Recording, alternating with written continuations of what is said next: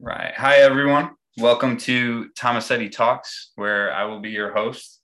My name is Edward Tomasetti.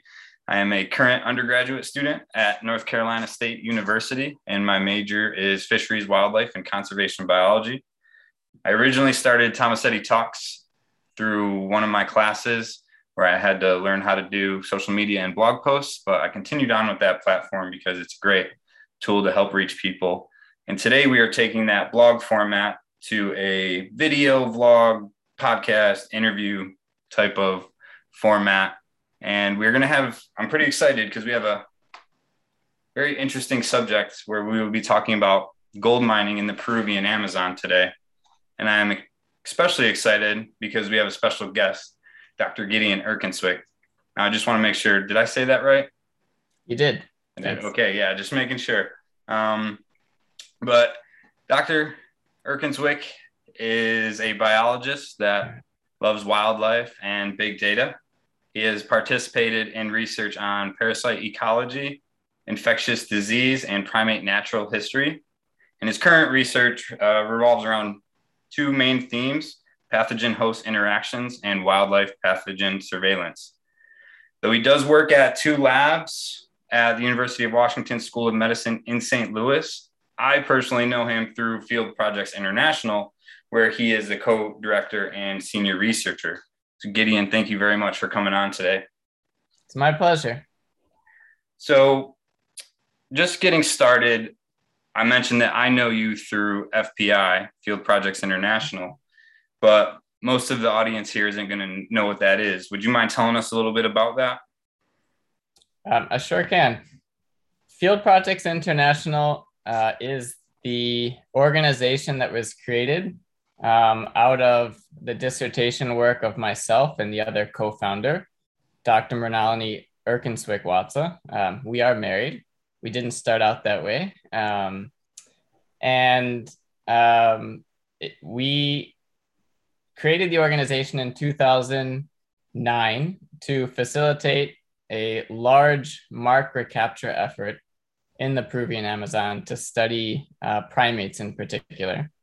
And over the years, interest in our program grew.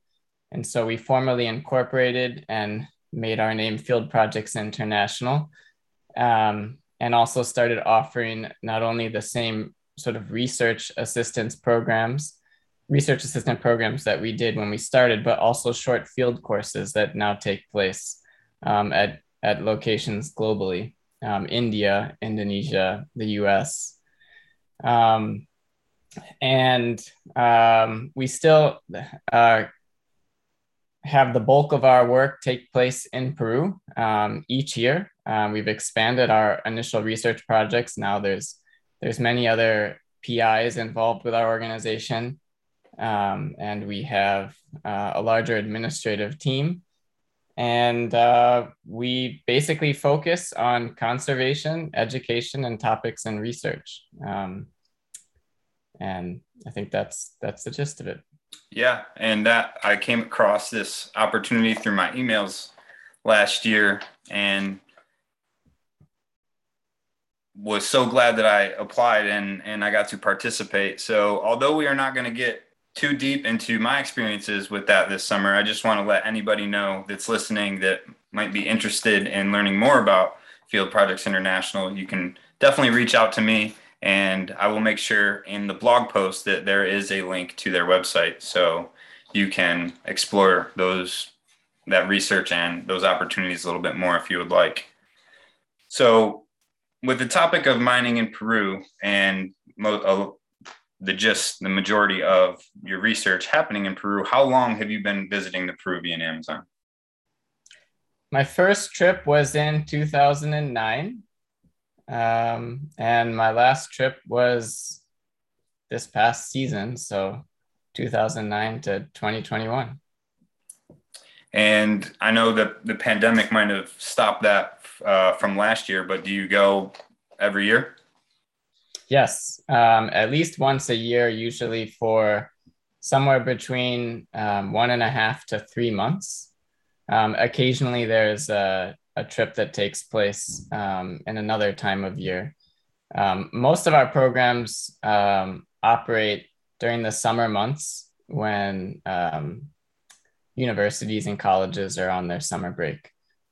So yeah, we more rarely get to go to the field during the winter season.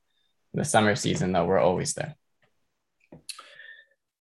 Oh, yeah. So I know that the majority of your research, you personally aren't digging too far into the gold mining in Peru, but the reason I really wanted you to join today was because you have been visiting it year after year for over 10 years now. So you have seen the progression and see how that is affecting the ecosystem of the Peruvian Amazon. So can you discuss what you have seen as far as progression of gold mining in the Amazon rainforest over those years? Yeah, absolutely. And you're correct. My research doesn't focus explicitly on gold mining, but anyone that works in the Peruvian Amazon, has experienced it and cannot ignore it. So the very first time I apologize. There will be background noises because there are kids outside. So hopefully that's not too distracting. My first experience with gold mining was on my very first trip to the Amazon, probably a lot like you, Ed. I arrived in Puerto Maldonado, which is the capital of the Madre de Dios department in Peru. And I took a boat up the river to the field station. And at the time, there was only one boat a day, and it had everything and everyone on it. People carrying chickens, motorcycles, families, tanks of gasoline, crates of beer. It was just one boat that went up the river every single day, and you either got on it or you missed it, and it left at 6 a.m. And there were no seats. But during that first trip, as everyone's laying on like the base of the boat, it took probably 8 to 9 hours to get to the station. I passed just numerous mining rigs. And the first time I saw them, I thought, what are these things? These are strange things. They're sort of propped up on heaps of rubble, and it looks like a slide, and there's water being poured down the slide, and there's people standing around it, like shoveling things, or like they're inside a big dumpster can squishing something with their feet. And there's a generator running constantly. And so they had these things were all along the river. And one of the researchers I was traveling with explained to me that this is what artisanal and small scale gold mining looks like. Basically, people can go anywhere, in the, in like anywhere along a river that flows out of the Andes, which has all sorts of like precious metals in its sediment, and basically sift through the sediment and try to extract tiny flecks of gold. And so when I went down the river for this very first time, I saw everything from very tiny rigs to multi-story river boats, or like river houses, with enormous slides and booms to do like industrial level mining work. And yeah, it was shocking. And there was a lot of it. And eventually I got to the station, and the station is situated at the confluence of two rivers, the Madre de Dios River and the Los Amigos. And the Los Amigos River has been protected for a long time. So the contrast between the two was just shocking to me. Like, on the one hand, you have this heavily used river with gold mining, every couple of kilometers there was a rig. And then on the other, you have absolutely pristine beaches, wildlife sightings much easier. And so, yeah, the contrast, right away hits you, just like it must have hit you when you came. Yeah, that sounds very familiar and similar to my experiences, because same exact thing. I hopped on the boat and I had no idea what those were. And then it didn't even hit me until I got to the field station, and you were the one that explained that, yeah, those were mining operations going on, and I had no idea. And the same thing when I did trek off to find the Los Amigos River, it was a lot more peaceful and looked natural compared to Madre de Dios. So you did briefly talk about some of the actions that you've seen as far as the mining. Do you know how the mining is actually done with, what types of chemicals they use or what methods they use? Yeah. Every miner in that area uses the same method essentially. It's just sort of the equipment you have, whether you can increase production. But everyone uses mercury. So mercury is called like silver gold or quicksilver, because it's a beautiful silver metal. It has this unique property of binding with gold. So if you have mercury in liquid form and you pour it into something where you have tiny flecks of gold, even flecks that are so microscopic that you can't see them, the mercury will start binding to it and form an amalgam with the gold. And so then you end up having a sizable nugget. And I think the ratio is like 1-to-1. So it binds 1-to-1 with gold. So then you'll have this nugget that you can much more easily see and strain out using various techniques. And then you can very easily get the mercury off because gold and mercury have different properties. So if you expose it to heat, mercury will turn into a gaseous form very readily and float off in the environment. And that's what you're left with is the pure gold. Okay, yeah. So definitely using the mercury. That's what I've been coming across as well. Now, do you know what this use of mercury, the effects that it has on the soil and how it gets into the ecosystem? Yeah. So mercury. So if you can imagine one of these rigs and slides like I was describing. So basically, so liquid mercury is used. And it's used after fine sediment gets collected on like a carpet. So basically, sediment is lifted up onto this slide and then washed down along a carpet, which makes it look like everyone has a little water slide where they work. And then this fine carpet sort of, which lots of little particles get stuck to, from what I understand, can then be put into a container and mercury can get poured into it. And you imagine liquid mercury, not all of it's going to stay in the container. There's going to be liquid mercury like all over the place when you eventually lift out your rug. That's going to flow off into the river system, the hydrosphere. So when mercury enters the hydrosphere, it gets converted by bacteria in the environment to methyl mercury, and that's the really bad form of mercury that is highly toxic and highly stable and can travel for very, very large distances and can bioaccumulate up the food chain. So you have liquid mercury runoff from the whole process.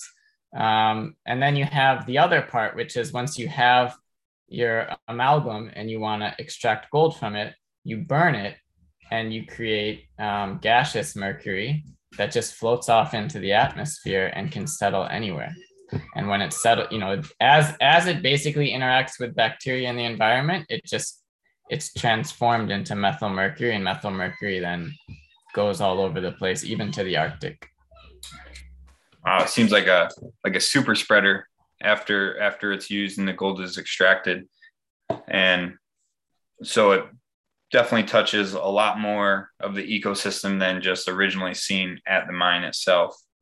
But the sort of the mines that I've seen were considered like smaller scale mining operations. But when looking at the area that has been previously mined, it looks like a pretty large area is now just completely destructed, and there's no more plants, there's no more vegetation growing.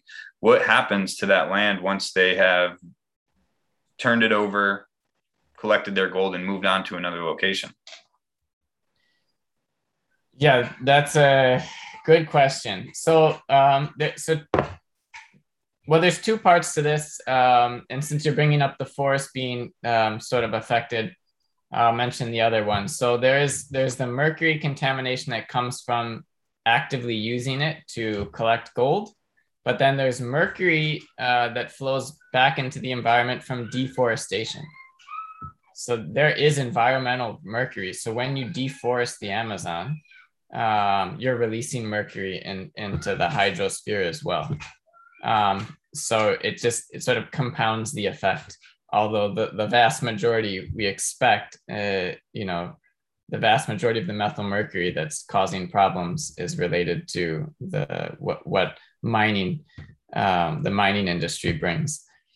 But yeah, so generally where these rigs get set up to do mining, people cut down forest along the river, and as they get more bold and more capable and get more infrastructure, then they move inwards to forest areas, and they'll just cut down forest or find lakes, oxbow lakes, and they churn up the sediment, create heaps of rocks and sediment where once forest was.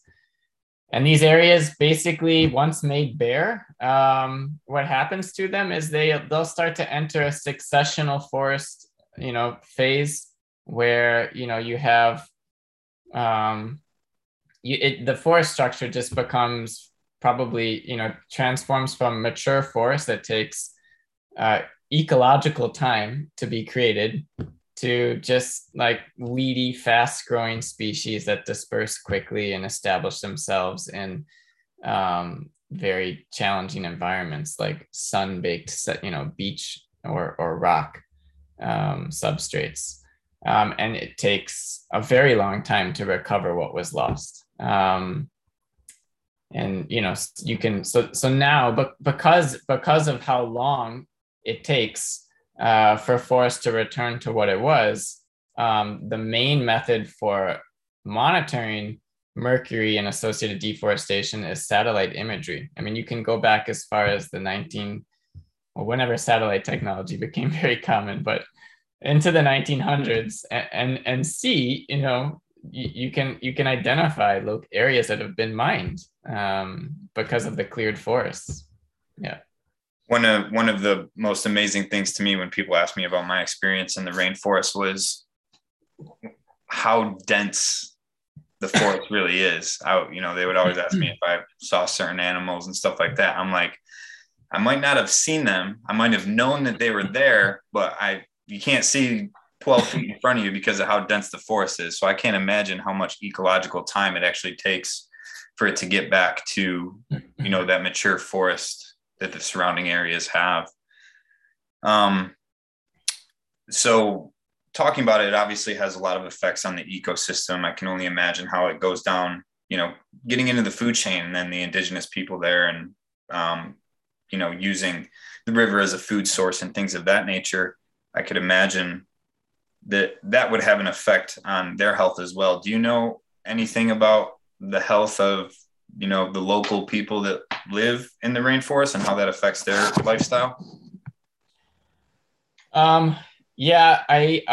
So we know that there's been really high profile cases in the past, like Minamata disease, that established very clearly that high levels of mercury in animals or humans causes neurological dysfunction.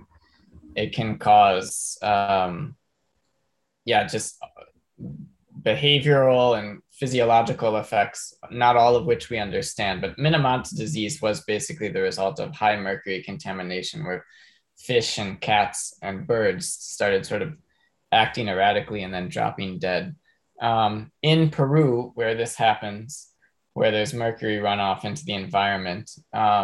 There are studies of the human population. They find the most elevated levels, obviously, among miners who use mercury regularly. But then of people who live in the city, for example, they have concentrations of mercury that are far exceeding what is known to be safe.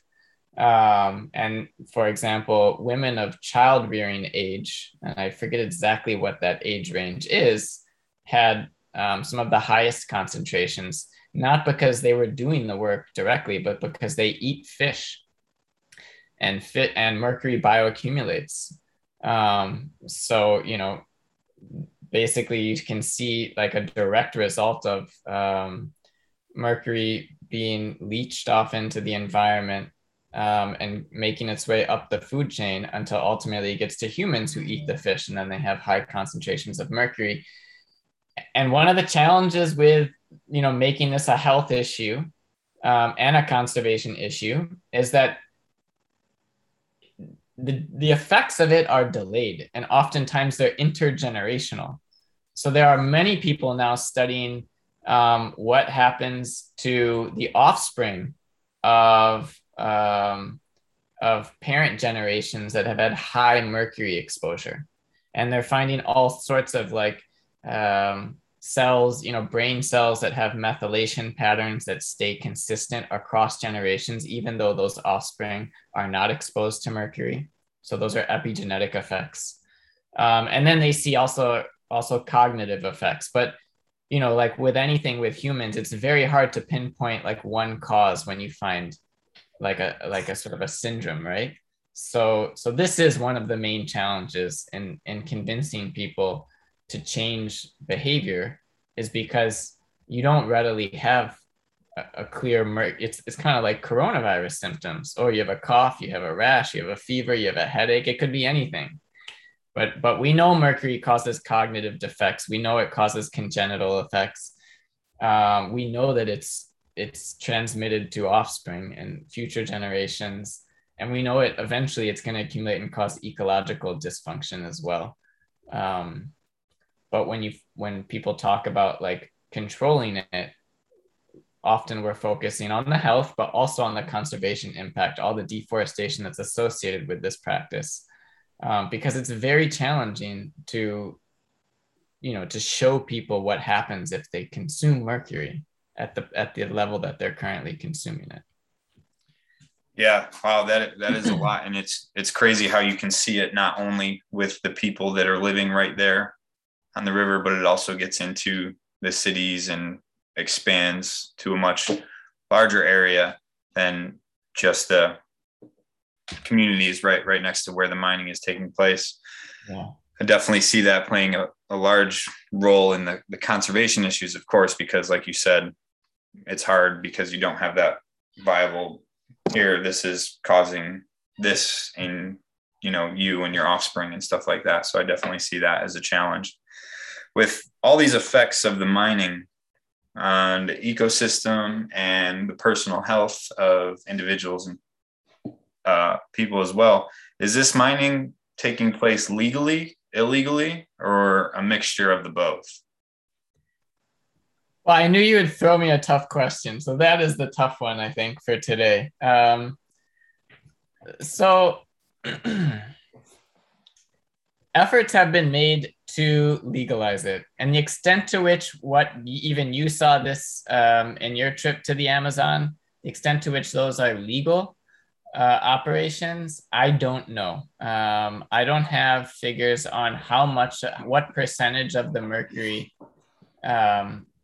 the mining that you see is legal or not. And I was actually looking for some information on it and didn't readily find it. I know it must be out there. The impression that I have is that the bulk is illegal. I follow the MAP project, monitoring of the Andean Amazon. So the Monitoring Andean Amazon Project, MAAP, is one group that monitors mercury, gold mining in the Amazon through the use of satellite imagery and creating lots of maps over different time intervals to see if things are growing or decreasing. And everyone uses most frequently the term illegal gold mining. And the recent articles that I've seen also kind of talk about it, and refer to the problem still as illegal gold mining. And I know that Peru has Operation Mercury that started in February of 2019, which is very much a military like approach of controlling gold mining in the area. And I think that's more about preventing people and not legalizing it. So it's a tough one for me to answer. I don't exactly know, but my impression is most of it is illegal. I definitely think that one was going to be a little bit tough because looking into this subject matter a little bit more, I'm having the same difficulties finding answers to that question as into percentages and the logistics and the legalities of, what actually is going on. So thank you for that. Yeah. I did see some things, and when I was in Peru after I was assisting FBI in research, I went and did some treks in the Andes, and I did meet some very cool people that have grown up and live in Peru. And they did mention that, a large majority of the population in Peru does work in some type of tourism, industry. And with the COVID-19 pandemic really shutting that down, a lot of them were out of work for a while. And some of those individuals had experiences where they've seen a bit of a, spike in the gold mining that has happened over the pandemic. Did you notice, when you missed a year and then went back, did you notice a larger impact of the gold mines from the locations that you've seen? Yeah. On my entire experience of coming and going from the Amazon, it has increased dramatically. And I know this not because not through my own efforts of documenting or counting how many rigs I see along the river. I know this because when I started out, there was just one boat for everyone to get up the river once a day. And it took 9 to 10 hours to reach the point at which our station is located. Now there are boats constantly. You can leave at any time of day that you want, and you will reach the field site where we work in 3 to 4 hours. You can call a boat to come get you from the nearest town. They'll ride all the way upriver, collect you, and bring you back. I mean, that's how much business is booming. There are boat rides on demand.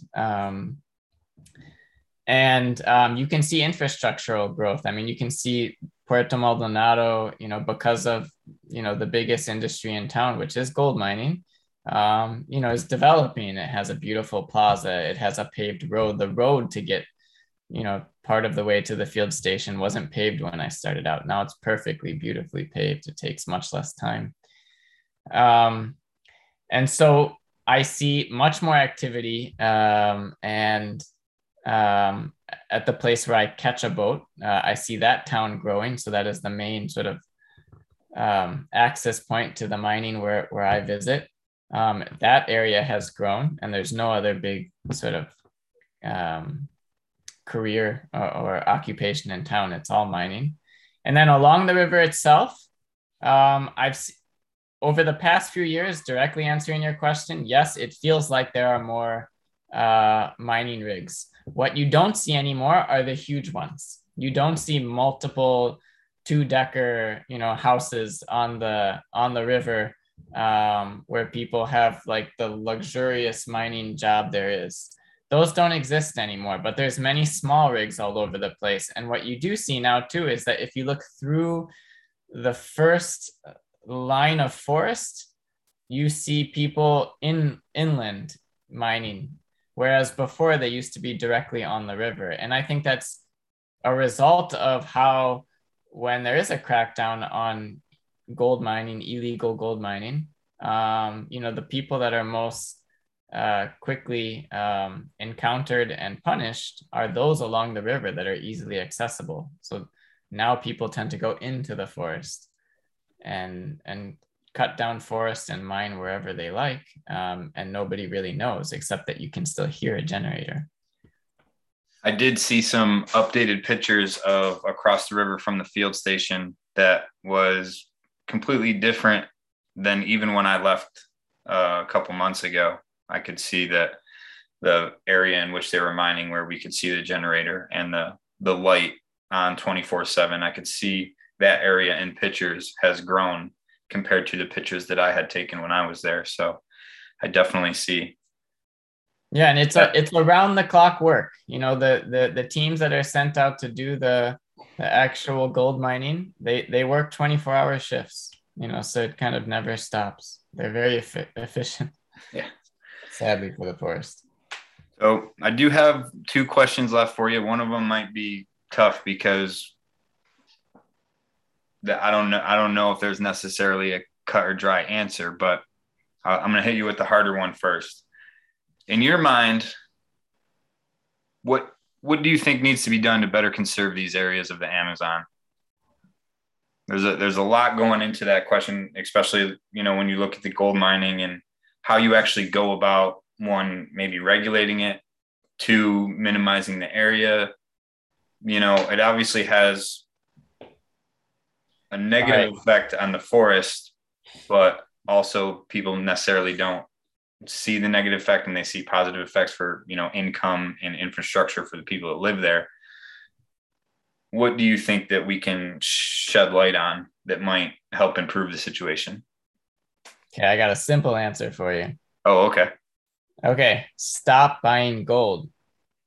Lower the price of gold.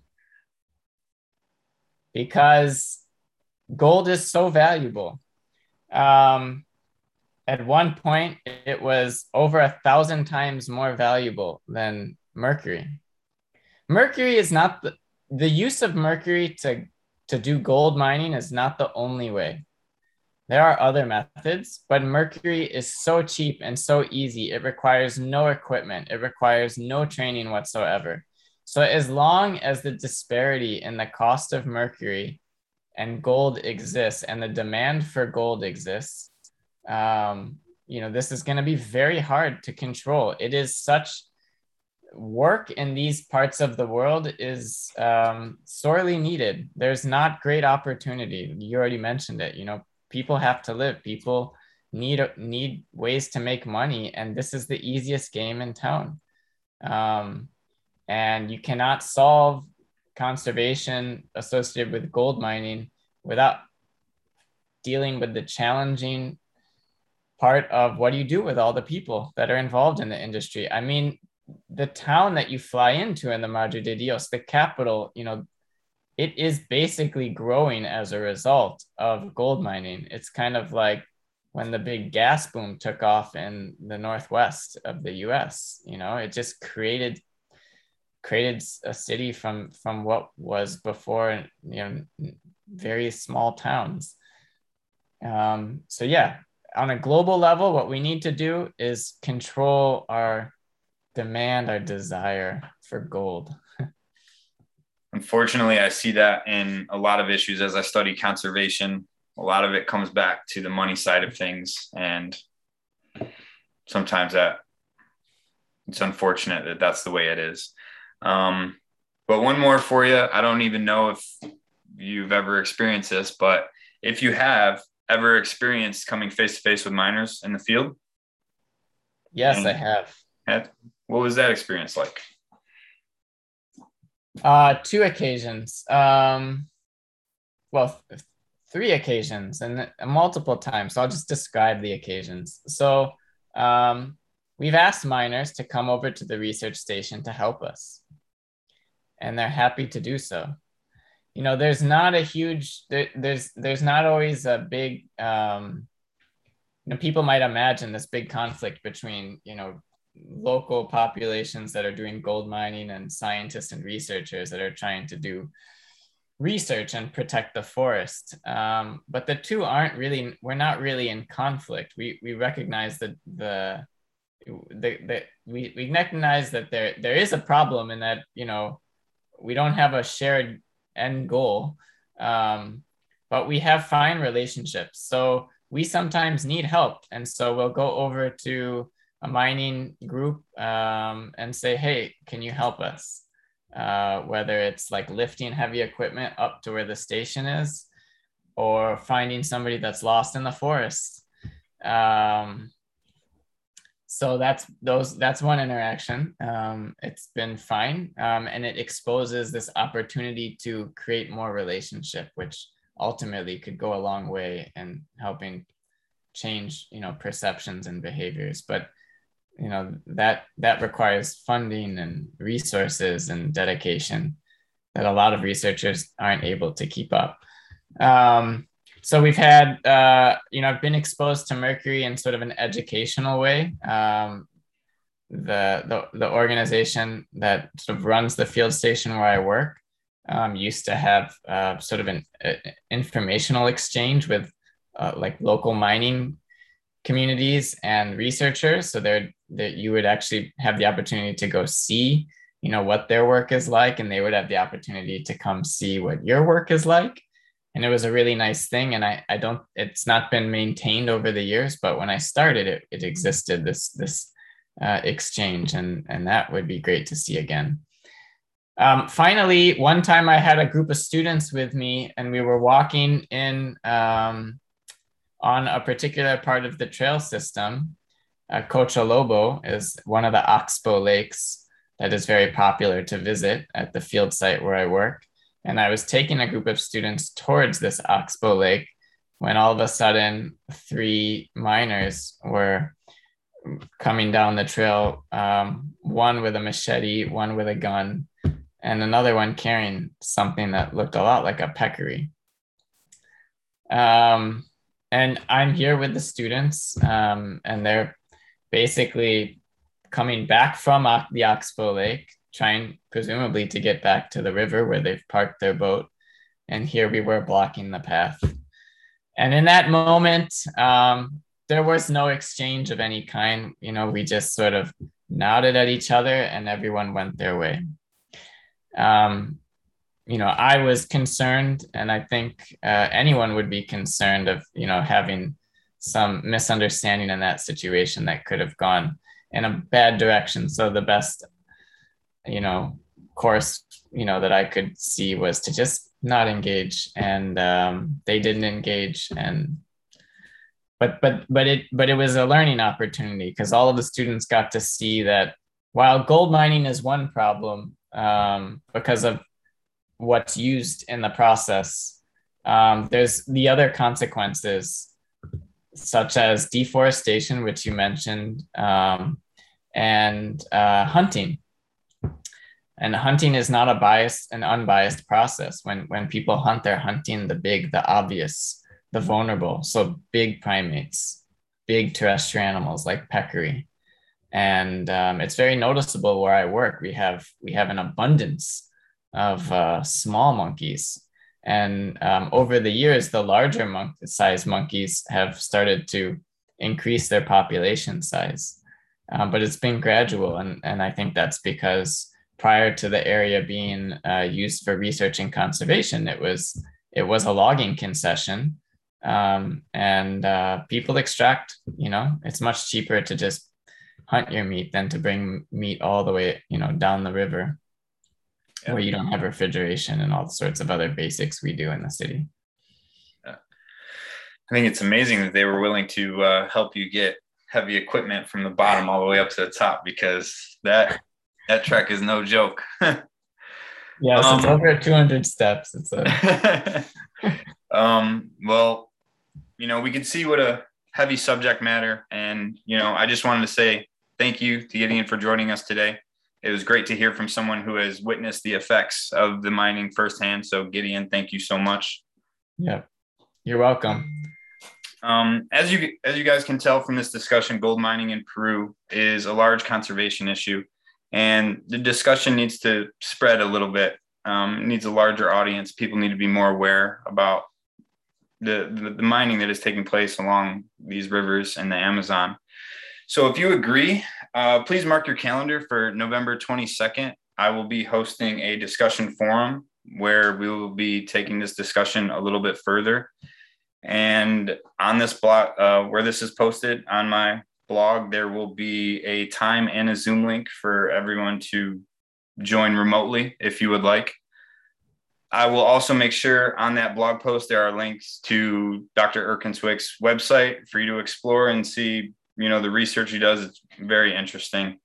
And to Field Projects International, like I said, in case you would like more information about the different opportunities they have and the research that they do. I would love to answer any questions regarding mining or anything else that Gideon and I talked about today. Or if you're interested in possibly applying for Field Projects International, I can share with you my experiences on that. You can feel free to email me. I will put my personal email in the blog post. And just keep in mind, sometimes conservation issues seem to be an endless uphill battle. So I just wanted to leave you all with a simple quote by author John Green. There is hope, even when your brain tells you there isn't.